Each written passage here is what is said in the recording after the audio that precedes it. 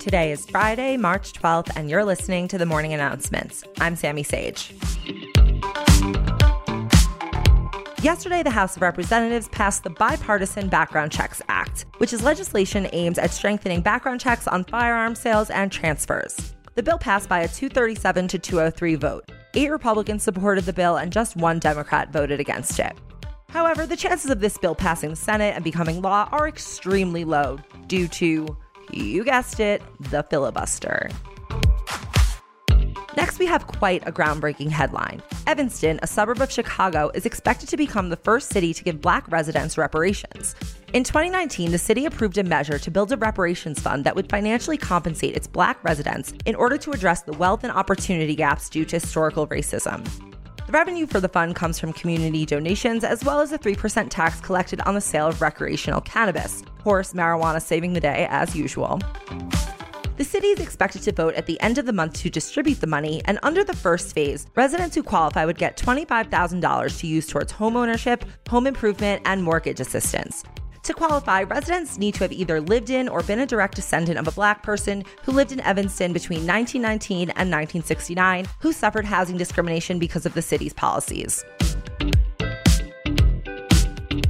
Time for another Cuomo update. The latest sexual harassment allegation that surfaced against Cuomo has been referred to the Albany Police Department, though it's still unclear if the police department will open a criminal probe.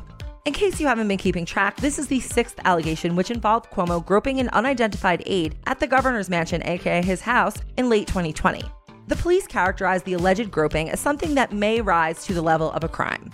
Also, yesterday, New York City Mayor Bill de Blasio called for the resignation of Governor Andrew Cuomo. We know de Blasio, we know.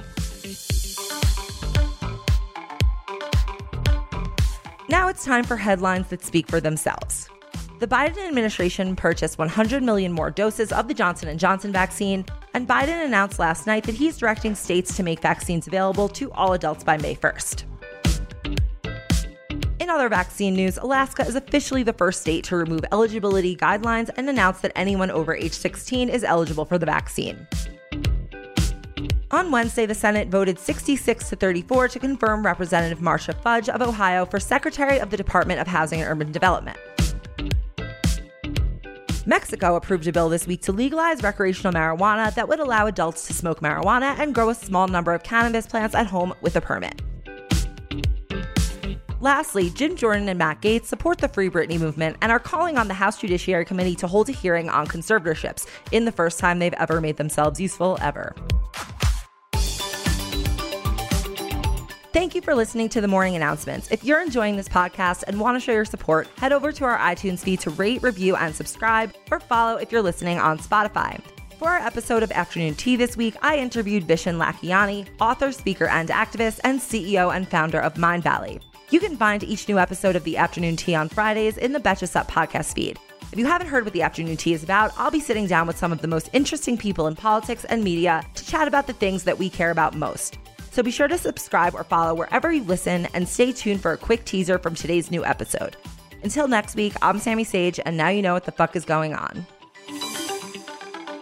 Something I've noticed, within the pandemic is that I think a lot of people have been having that sort of, this is what I thought I wanted to do. I'm feeling burnt out.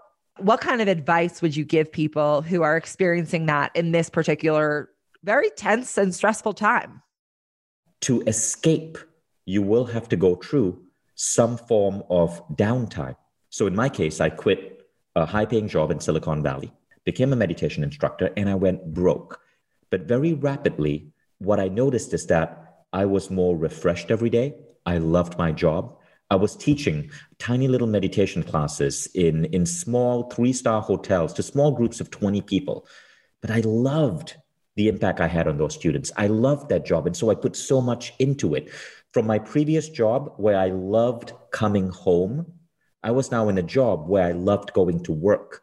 Now, when you get into that, other faculties open up to you. And now, Mindvalley is a tremendously successful company. We are now racing towards an IPO.